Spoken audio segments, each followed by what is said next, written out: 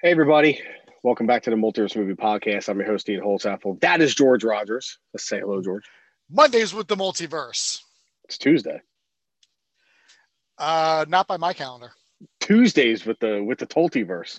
What? Uh, here we are. Here for, I believe this is episode 115. It's some wild and crazy stuff. So we're recording this on a Tuesday night. You'll hear it once we finish up here. I'll put it up on Your on business. You'll hear it when we decide to post it. Yeah, fuck you. I don't cater to you. Mm-hmm. Yeah, this is this is episode 115.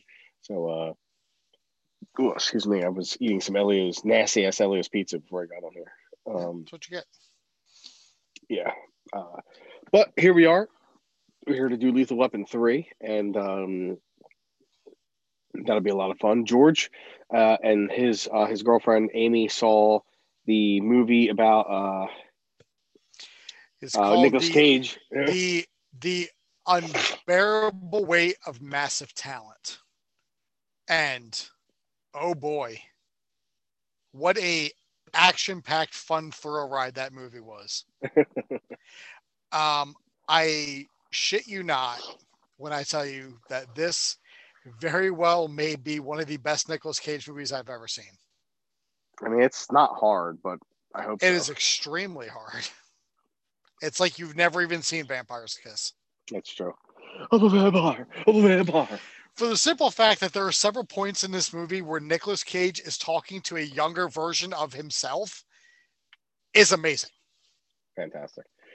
George and I are planning to see it. Again, he's already saw it. We're planning to see it together on Friday. So that should be a lot of fun. I will see this movie every time someone goes, "Hey, do you want to go see that Nick Cage movie?" I'm like, "Yeah, yeah, I do want to spend more money to see this movie." So looking forward to that. But nothing else to really talk about. You know what? I want to say something real fast to everybody. Fuck you. Good night. Oh, all No, right. I just want to put it out there. I want to thank everybody for all the support you've given us over the last almost 2 years. We're coming up on our 2 year anniversary. So, I don't remember the exact date. I got you. I got you something for our anniversary. Oh, did you? Yeah. What'd you got? Well, spoil it on the air. Okay. So our 2 year It's a high anniversary. five. Oh, okay. Our 2 year anniversary is May 26th. Which Sounds fake. we have two classic movies to sandwich that between. On May 22nd, we're doing Indiana Jones and the Kingdom of the Crystal Skull, and on May 29th, we're doing The Rock. So I can't think of a better way to celebrate our 2 year anniversary with those classics. So that should be a lot of fun. But back to Nick Cage. Yep. So, but today we're going to be reviewing Lethal Weapon 3. We're creeping up on the current end of the Lethal Weapon franchise. Of course, there's a fifth movie in pre-development. Haven't really heard anything more about that except for Mel Gibson is directing it for the late Dick Donner, and it's called Lethal Finale. So, did they agree on that? I thought they were just calling it Lethal Weapon 5. But they're calling it Lethal Weapon 5, the 5 inning. Well, at least that's the name that's here on. Is that what they say on the wiki? Yeah, so it says on Wikipedia. February 18, 2018, Donner revealed the official title to be Lethal Finale. So, is it true it's called Wikipedia? Sure. Okay. But hopefully that'll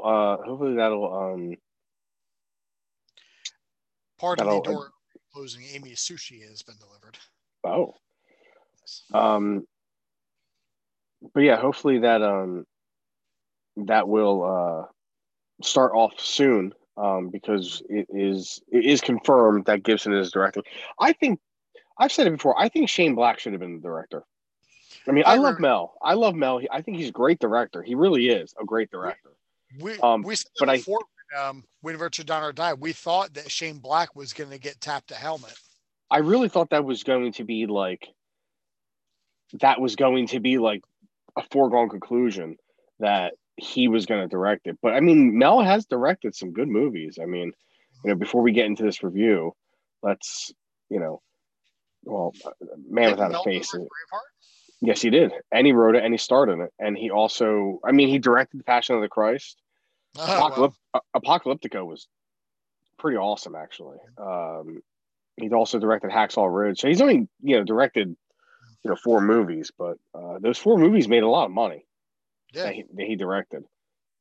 And He he probably makes movies for cheap he because he probably would have directed more had he not, going you on know. an anti-Jewish laden rant, fueled by alcohol. So, but I mean, his movies make he filmed like Braveheart was made for like $65 million and made $200 million at the box Was office. it really? It was basically made for peanuts? Yeah, and Apocalyptico was made for $40 million, and it made $120 million at the box office. So That is fucking. yeah, and then his other movie he directed, Hacksaw Ridge, was made for $40 million and a box office of $180 million. So I'm sure this. I I mean, mean, these are, I'm sure these movies are. They're not, super. yeah. I mean, the Lethal Weapon movies are essentially just made for, you know, a handful of peanuts and a couple packs of cigarettes from Mel. Yeah. So, but I mean, yeah, I was really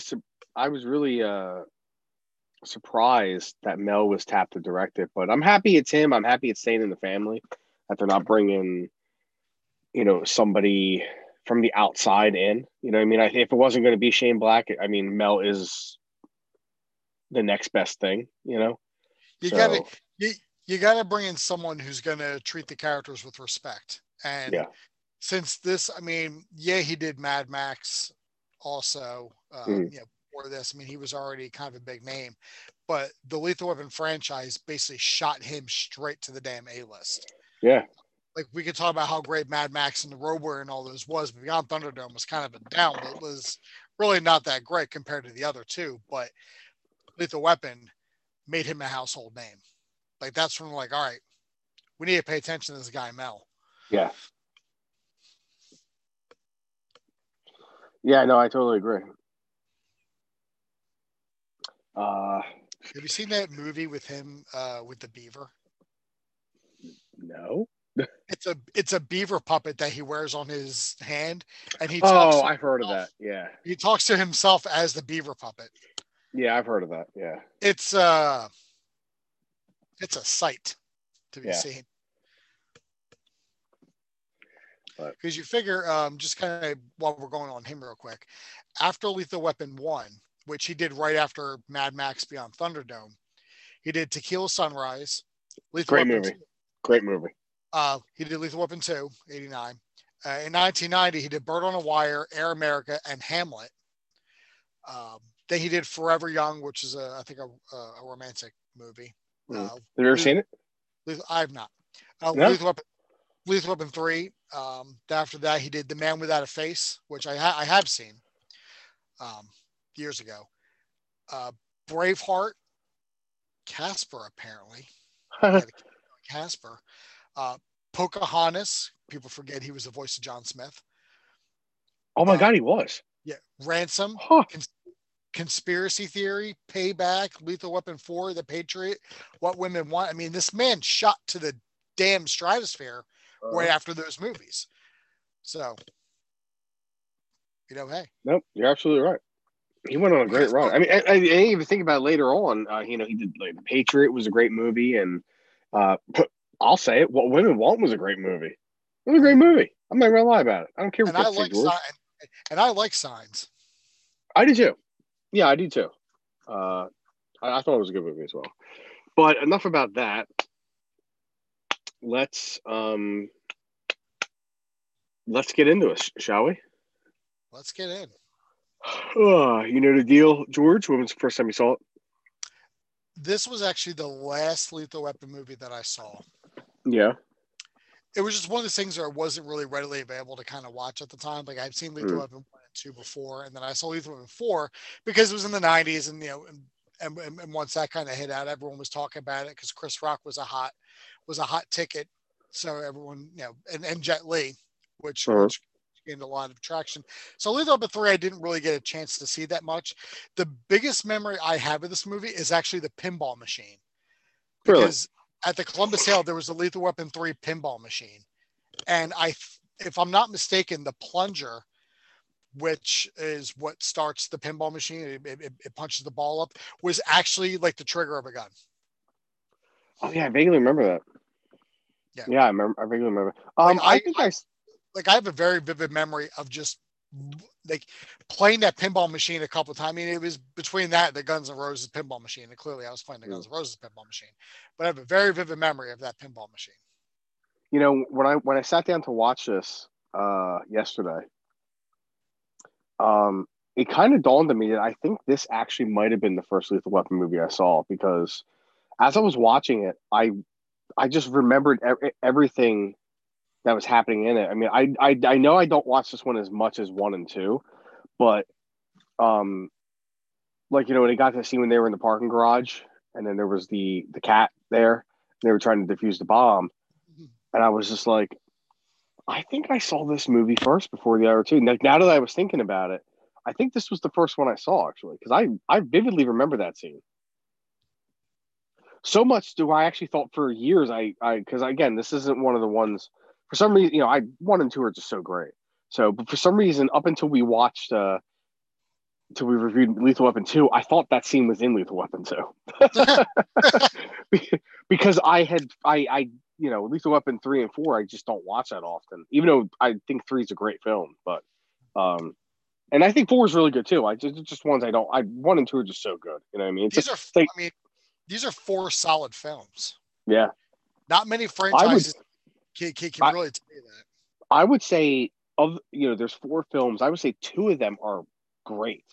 And then you have 2 that are really good. Like they're not bad. Like even like 3 and 4 are not bad movies. They're just I think just 1 and 2 are just so good. You know what I mean? So, but yeah, let's run this down, and then George, while you start to read, I'm gonna go blow my nose real fast because my Okay. sinuses are killing me today. Did, So let me well, rock and roll. So, what you got? well then, do you want me to run everything down while you blow your nose? Because usually you do the rundown and then I start the read. So do you want No, me to no, no. just? I'll run it down. I got a box Okay. of tissues right over here, so I'm not going very far. Okay. I'll just put myself on mute and then go blow my schnoz. Hmm. All right, so Lethal Weapon 3, released on May 15th, 1992, with a budget of $35 million and a box office intake of $321.7 million.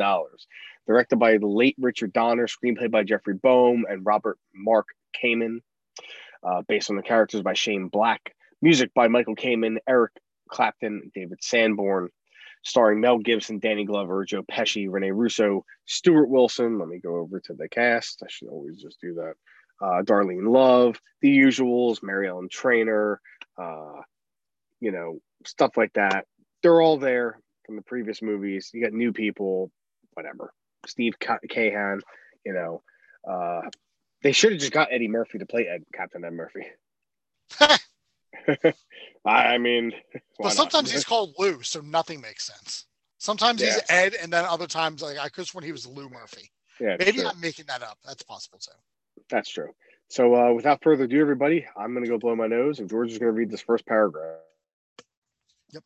A week before his retirement, LAPD Sergeant Roger Murtaugh, you know him, you love him, and his partner Martin Riggs are demoted to uniform duties after failing to defuse an office building bomb. While on street patrol, they witness the theft of an armored car and help thwart the crime assisted by armored car driver Dolores. One of the thieves gets away, but the other is taken into police custody. The suspect is found to be a known associate of Jack Travis, a former LAPD lieutenant who's running an arms smuggling ring in Los Angeles. The department is further concerned that the thieves were using armor-piercing bullets. Riggs and Murtaugh are re-promoted and assigned to work with Sergeant Lorna Cole from Internal Affairs to track down Travis. So this is actually one of the, I can't remember if they do it Lethal Weapon 4. I don't think they do. This movie is the only Lethal Weapon movie that actually has like a title card to it, where the others just kind of like, they'll say like the name of the movie and then it cuts right into the action. This like actually plays that song over the opening, like part of the credits where it actually runs through the names, Mel Gibson, Danny Glover, Renee Russo, Stuart Wilson, and then like Lethal Weapon 3 and the 3 is in fire, and then it cuts to it. Like it's the only one that actually does that. The others don't run down the credits in the beginning. They'll That's just true. do title card and boom. Actually, I think Lethal Weapon 1 I might.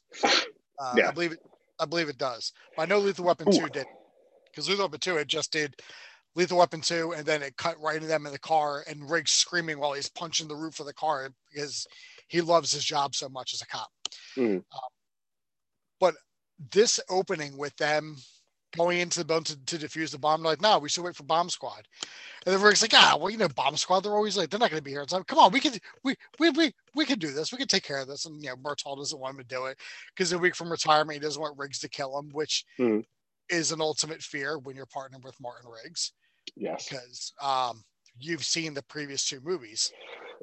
he will 100% kill you in the line of duty because he thinks it's funny. As he says later in this movie, I'll eat your heart. Yeah. But like, then they're defusing the bomb and they're still looking, like, oh, like, and then he's looking at it, he's like, yeah, this is complicated. I don't know if I can do this. It's like, damn it, Riggs, you got me involved in this. He's like, no, Roger, I think I can do this. He's like, all right, I'm gonna cut the red wire. All right. Red, or is it blue? Maybe it's blue. Is it red or is it blue? It's like Briggs is a green wire too. Oh, all right. Well then, I'm going to cut the red wire, and then he has the snippers over the blue. Like it's almost like he was purposely fucking with Murtaugh to just see if he'll have a heart attack. And then like that cat jumps on the roof of the car, which is a good little jump scare moment, sort of. Not really scary, but it made Murtaugh jump. So, and then he snips the wire, and then it's like, hey, Raj, grab the cat, and then they just run out, and then Bomb Squad shows up, like, Bomb Squad. Just pure hilarity. Like nobody had better chemistry than Danny Glover and Mel Gibson. I agree. It just unmatched. I can't with everything together with them. It's hard to believe that there was even a script that was written. Like I wonder how much of this was just off the cuff and just flew. Because they just seem to work so well together, even to a point where I saw a video clip a few years ago. I think it was Richard Donner's birthday, or they were honoring him for something. And Mel and Danny came out to honor him, and they're still talking like, "Oh, you wear my jacket? No, I'm wearing your jacket."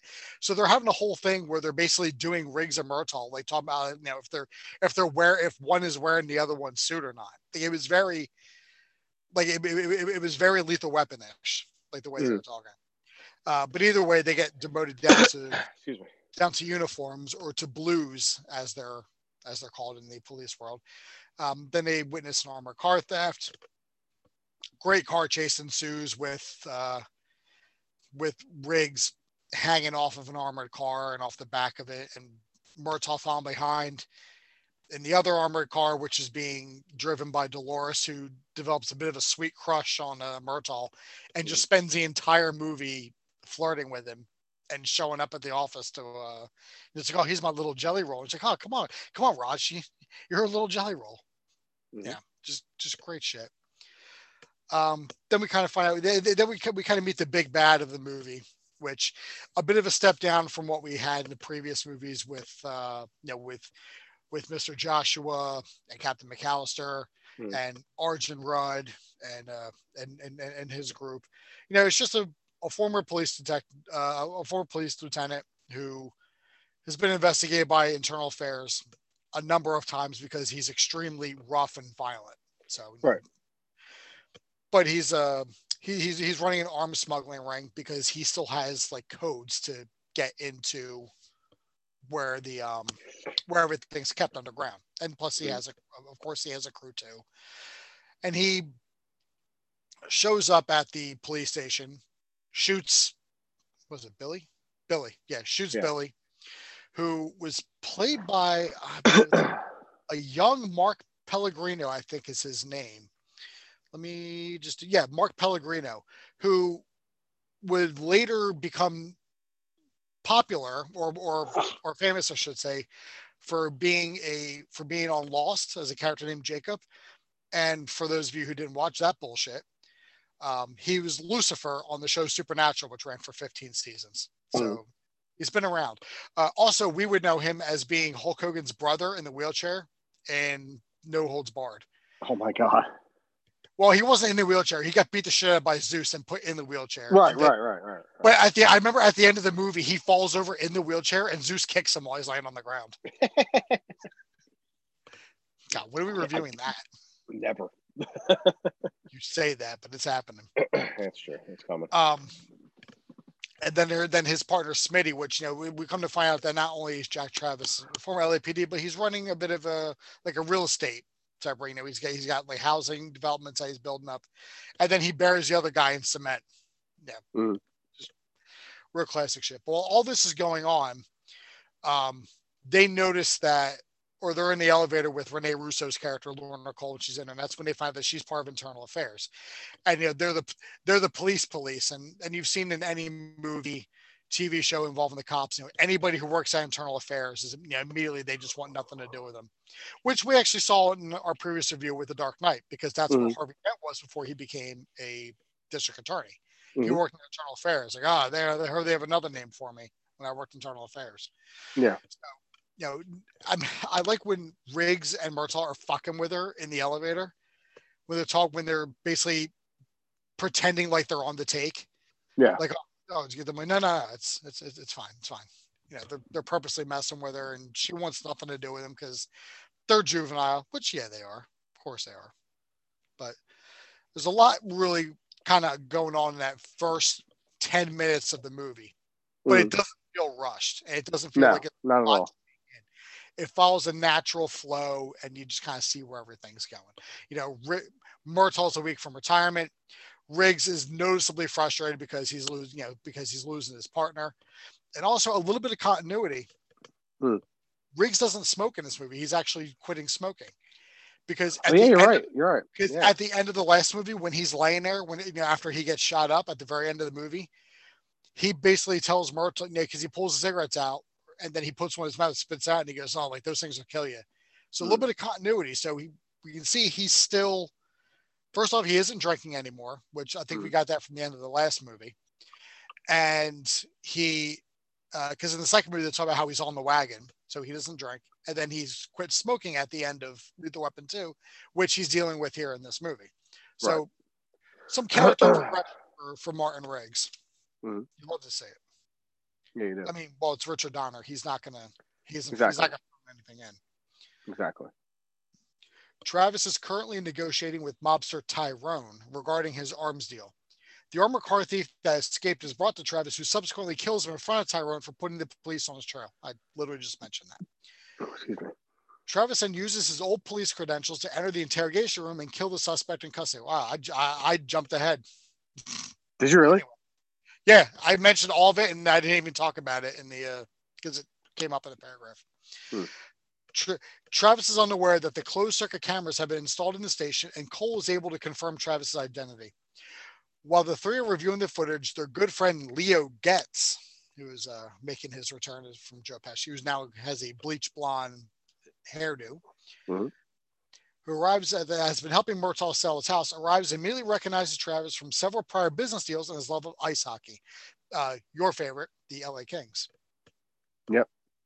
Murtaugh, Riggs, and Getz narrowly miss capturing Travis at a hockey match, and Getz is wounded.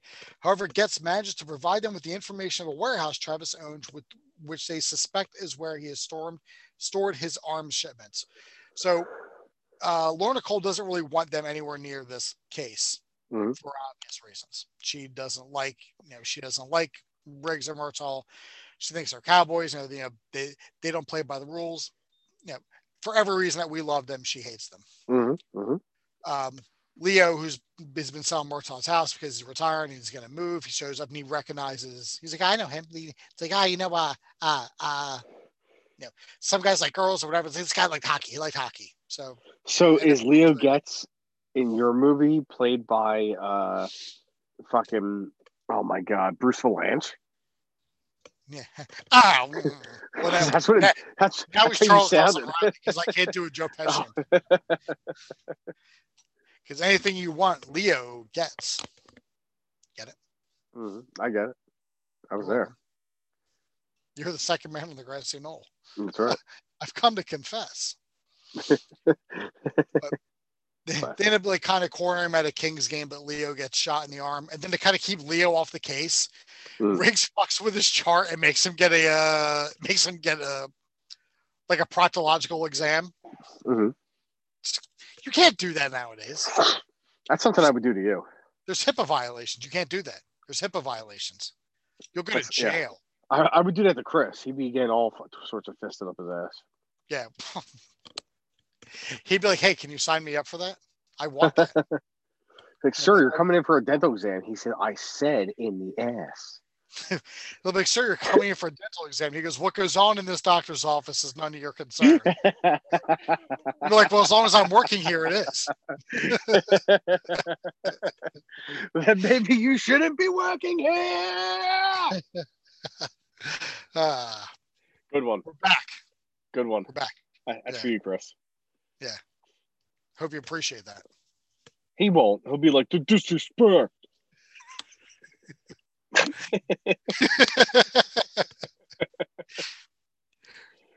Riggs and Murtaugh contact Cole for backup before they raid the warehouse and stop at a food truck to wait for her. It's not really a food truck. It's more or less like a hole-in-the-wall stand where he makes the burgers, which, by the way, you can't tell me that those probably weren't the best goddamn burgers in L.A. I agree. We've always said that the best food will come from a hole in the wall. We always stand by that statement. Yep. I've yet to be proven wrong. Same here. Yeah. As they wait for their food, they witness a drug deal and attempt to stop it. Murtaugh kills a gunman who fired at them while the rest escape. Murtaugh recognizes the gunman, Daryl, as a close friend of his son, Nick. With Murtaugh emotionally distraught, Riggs and Cole head to the warehouse where they successfully secure the next arms shipment delivery. That night, Riggs and Cole find they have feelings for each other and sleep together.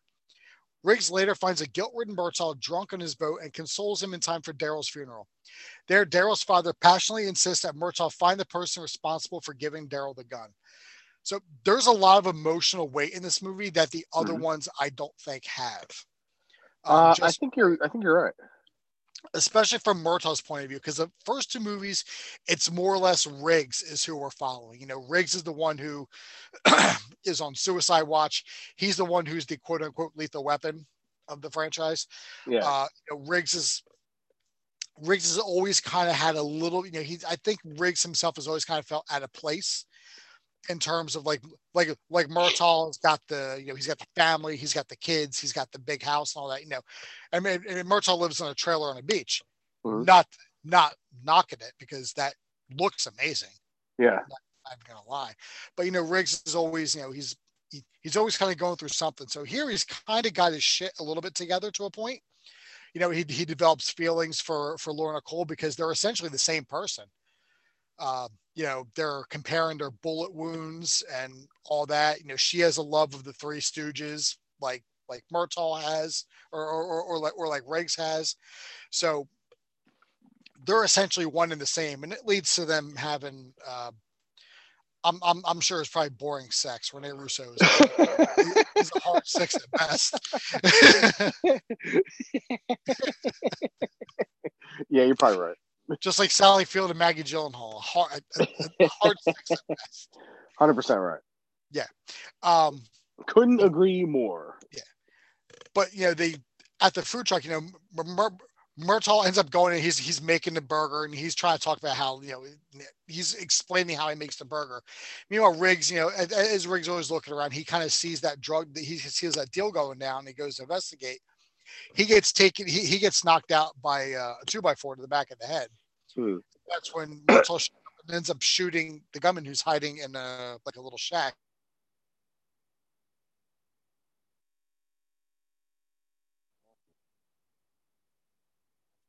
Oh no! And now I got a pantomime for till George comes back. Hello everybody, welcome to the show. So I got this funny joke right while we're waiting for George. So I said to Chris yesterday, I said, "Hey Chris, what's your favorite position to play in baseball? He said, oh, I like to pitch. I said, oh, I thought you would like to get fisted. What the fuck?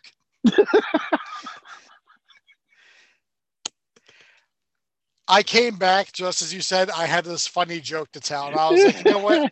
I'm gonna let him go with it because I didn't want to interrupt. I didn't want to interrupt what was probably going to be brilliance, and it turned out it was like a wet fart. Funny to us. The disrespect. No. The jizzler.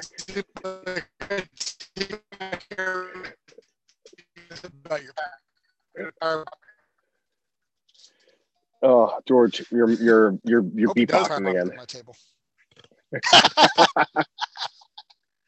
Yeah. Am I good now? You're good. Am I still beat booping? But anyway, we saw Daryl earlier on. Nick is still in school and trying to do right. Daryl has stopped going to school. Now he's part of a gang. He's making money. And Murtaugh is a little worried that Nick's going to follow the same path, but he trusts that Nick has a good head on his shoulders. And Nick does end up doing that. So, yeah, good on him. But it still fucks up Murtaugh because he essentially just killed a kid. Mm. And Riggs is trying to tell him, like, it was either you or him, and you made the choice and you made the right choice. So but Murtaugh can't get past that, and he ends up kind of disappearing. Ends up they find later he can't deal with the fact that he just killed a kid. Mm. And we kind of get that from Die Hard a little bit, where not to kind of go back to another movie or not, but Hal says that when he talks about they can see everything at the academy except how to live with a mistake. Right. But Murtaugh feels he made a mistake, even though in essence he did do the right thing. He was breaking the law. He did fire on him, but he can't. He doesn't see that. Mm. That's why I said like a lot of emotional weight in the movie. And then, before they know, Riggs and Cole go and enter that warehouse where we learn that Lorna Cole, along with many of the other things that she has in common with Riggs, is the martial arts background, because she ends up beating the shit out of everybody who's there, except for that dog that Riggs ends up kind of training. Mm. The guard dog, which is hilarious. And all those dogs show up in the later movie too. So, yeah, it's great. But they also make a joke where they say something where it's Riggs mentions something, and she's like, "Oh, that's like a laundry a lingerie store without a front window." And then later, Riggs is sitting there, and he's like, "I don't get it." And she's like, "What?" He's like, "A lingerie store without a front window." Apparently, that was just when there would be a punch on. There was no meaning behind it. Richard Donner was just like, "Hey, this will be fun." Yep. So it worked. Yeah. So it's hilarious. So Riggs eventually finds Murtaugh on the boat, and they have this kind of emotional, kind of heart to heart where it shows that that Murtaugh is fucked up because he's 3 days from retirement. He shot a kid, but then we see that Riggs is also in pain too, because he feels like he's losing his family because Murtaugh is going to retire and move away, and it's going to leave Riggs all alone. So we see that he's also kind of dealing with it too, but he's bearing it in a way too. And then they end up coming to, like comical blows. They fall off the boat, and they're like, "Oh, what are you guys doing there?" It's like, no, it's okay. We're cops. We're partners. They go to they go to Daryl's funeral, which it's a 90s movie. So cue the Boys to Men. Mm-hmm. Oh yeah. I don't mind. I don't mind it. I'm never going to mind it. You play all the Boys to Men you want. I'm going to listen. And Daryl's mother slaps Murtaugh, and Daryl's father goes, if you want to help Sergeant Murtaugh, you find the man that put the gun in my son's hand.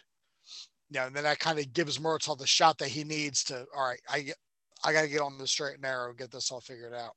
Mm-hmm. So meanwhile, that brings us to Cole finds Legion of Doom. Back at the Legion of Doom and in Los Angeles. Cole finds that Daryl's gun, the armor, bullets, and the arms they recover were originally in police custody, meant to be destroyed, and were stolen by Travis. They revoke his credentials from the system. They further tie the guns to Tyrone and interrogate him. Tyrone directs him to an auto garage where many of his henchmen work from. Riggs, Murtaugh, and Cole are able to arrest several of the men. Meanwhile, Travis has one of his men hack into the computer system to find another armed storage area.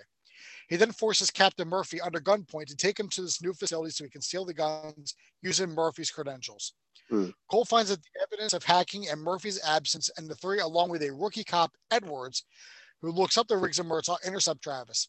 They're able to rescue Murphy and stop Travis and his men before he can take the weapons, but Edwards is killed during their pursuit. It seemed a little unnecessary, but I get I get the gravity of him having to get shot. But this leads to a whole thing where they find that the guns were meant to be destroyed. They realize they're in police custody. They revoke Travis's credentials so he can no longer get into the storage area to get the guns. They trace everything back to Tyrone, who immediately gives up Travis. Especially when Murtaugh sitting there with the gun and puts the gun in Tyrone's face and is screaming at him. Then they go to the garage where Lorna Cole beats the shit out of more henchmen. And God, there's another interrogation scene where they have one of the guys, he's laying down the ground and they're revving the car over his head. Like they're going to run his head over before he gives him up. Then obviously he gives up the farm as well. God, there's no way cops were getting away with this. No way. Ever. But I love it. I love every bit of it. Then Murphy is essentially taken by Travis to go to another area. He's handcuffed. They're taken underground to get more guns. And that's when they and then the Riggs, Murtaugh, Cole, and Edwards, they're tracking him down. So they go and find Travis and his henchmen in the storage facility. Edwards is killed with the armor-piercing bullets. That's what takes him down. Right. Because he's actually shot by Travis, who has because it goes through the barrel that he's hiding behind and into his chest. And Riggs is just like another baby, or Murtaugh is like another baby gone too soon. And here's something that's not really mentioned too much, is that the fact that Murphy falls onto the tracks and ends up taking out one of the henchmen by kicking him onto the third rail, onto the electric rail. Which the henchman that he takes out was the guy that played Billy Bedlam in Con Air. Oh yeah, you're right. It was. This dude just never makes it. I totally thought I recognized him too. Yeah. Which actually leads to hold on. Oh, they don't even mention it, but there's actually a pretty good car chase where Riggs steals a motorcycle and he's chasing Travis and his number one guy, who's on one of those trucks that can ride on train tracks, but also on the ground as well. I don't know. We don't see those fancy things here in Jersey. No. You either just have a car or a train. It's a pretty exciting car chase where Riggs ends up falling off of an overpass that's not finished yet because it's LA. So Robert Rose. It's just like Jersey in 295. 295 is always under construction. Yeah. But that's where we go here. Getz provides information on a housing development owned by Travis's shell company. Riggs, Murtaugh, and Cole infiltrate the site at night and enter a large-scale gunfight. Riggs sets the construction site on fire, and most of Travis's men are killed while Travis wounds Cole. When Travis uses a bulldozer to chase down Riggs, using its blade as a bullet shield, hold on. Murtaugh tosses Daryl's gun, now loaded with the armor-piercing bullets, to Riggs, who then shoots and kills Travis through the blade. After finding out Cole wore 2 layers of Kevlar vest, Riggs admits his love for her as she's taken away in a chopper. So I actually like this third act of the movie. I mean, it's not it doesn't have the gravitas of Leave Up to on the Apple Garden, but this is still pretty good too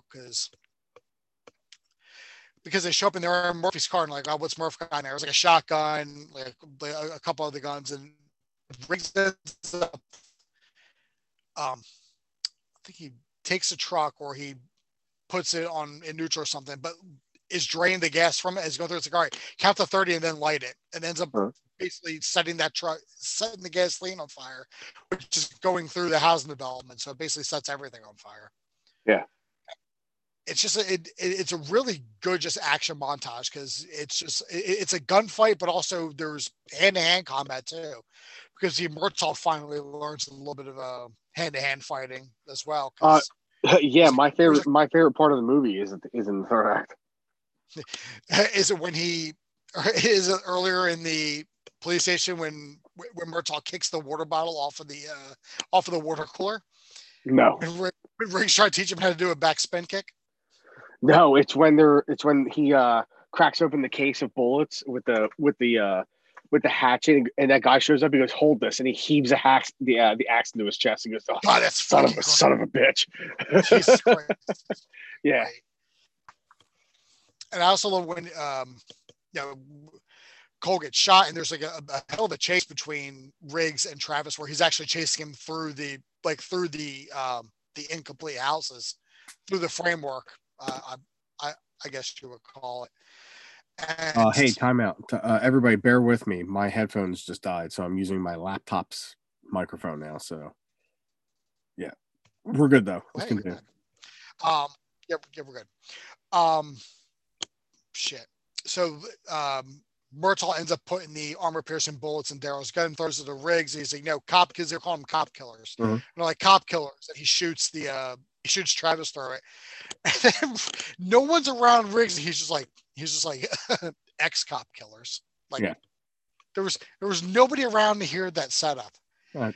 But that doesn't even kill Travis. But it doesn't even kill Travis. All it does is wound him. Mm. And then Riggs just sets the bulldozer to keep going, and he drives into the house while it's burning. Mm. So not only was he shot with the armor-piercing bullets, but he's also been set on fire as well. You know, lethal weapon shit. Yep. It's just been revoked. He was not set up for that for that reference. You know. The next day, Murtaugh's family is celebrating his retirement, where Murtaugh reveals to Getz that he's decided not to sell the house and stay with the Force, preserving his partnership with Riggs. As the film ends, Riggs announces his relationship with Cole to Murtaugh. There really isn't too much to say on that, but Finn. No. And Finn, yeah. As far as I'm concerned, the movie ended when Lorna Cole was taken away on the chopper. Yeah. Like earlier in the movie, he calls her Lorna Doone, and I was cracking up. I was like, why do I get that? It's the name of a cookie. Yeah. Those cookies we thought were going to be in there, but it turned out to be sewing equipment. No, that's those blue Danish cookies. Oh, whatever.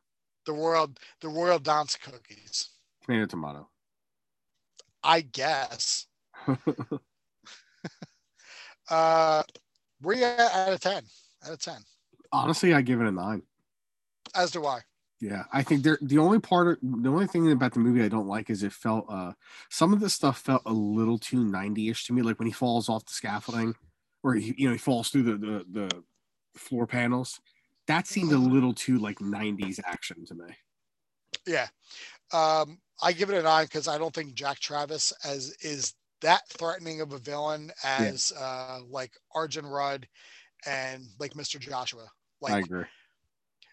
Like, yeah, I know physically Riggs could house the shit out of Arjun Rudd, but he got basically beat the shit out by Vorstead and Lethal Weapon 2. Yeah. And then him and Mr. Joshua just with that massive fight on Murtaugh's lawn. I mean, those were different. But Jack Travis, I feel like Riggs could just break his neck with one fell swoop. Like I agree. I mean, he was like a cunning villain, but there was just a little something missing from that for me to give it a 10. But I mean, all the major characters played their roles and they played them well. So you can't fault it. Nobody phoned in a performance. Everyone was there. Yep. Another great Michael Kamen score. Absolutely. With Eric Clapton. With Eric Clapton. Favorite scene? Is it what you just said with the? Yeah, I told you when Danny Glover heaves that fucking axe into that dude's chest. Oh wait, there's also a post-credit scene. Is where it? I forgot there was a post-credit scene. Yeah, all the way at the end. Riggs and Murtaugh show up at another bomb, at another site that has a bomb. But as they get there, the bomb goes off, so they drive away, and they're both saying, "We're too old for this shit." Oh my god, how did I didn't even bother watching it. Yeah. I mean, that's not my favorite part. My favorite part is actually the very beginning where they're trying to defuse the bomb because it's classic Riggs and Murtaugh. Yeah, it is. Yeah. Plus, Like, they also get a cat. yeah. Plus, they also get a cat out of it. True. Do you have a least favorite scene? No. I don't either. No. I don't think there is one. I don't know how you can have a least favorite scene. I agree. Yeah. Okay. Well, that's Lethal Weapon 3, everybody. Yeah. So thanks for joining us. I'll make sure for our next podcast I charge up my headphones. Like an idiot. They died right at the end here. So I hope everybody can hear me. Yeah. Okay. I hear you. I hear you pretty clear. Okay. I don't know how it'll be translated. Oh well, fuck you recorded. If you guys don't like it. Yeah. Deal with it. Fuck them if they can't take a joke. Then they'll just hear my voice. Yeah, whatever. It's about time somebody besides you dropped out of a podcast. Yeah. So, all right, everybody. So join us next week. Great. Now the novelty is ruined. Yeah. My gimmick. The plan is to do the first Terminator movie, but who knows? We never know. We can pull an audible, but the plan is the first Terminator. So we've been trying to do the first Terminator movie for months. Yeah. It keeps getting pushed back. But all right, everybody, enjoy the show. We'll see you over the various other platforms we're on, and we'll see you next week. I've been Dean Holtzapple. I'm still George Rogers, so we'll see you in the multiverse soon. The multiverse of madness coming in 2 weeks.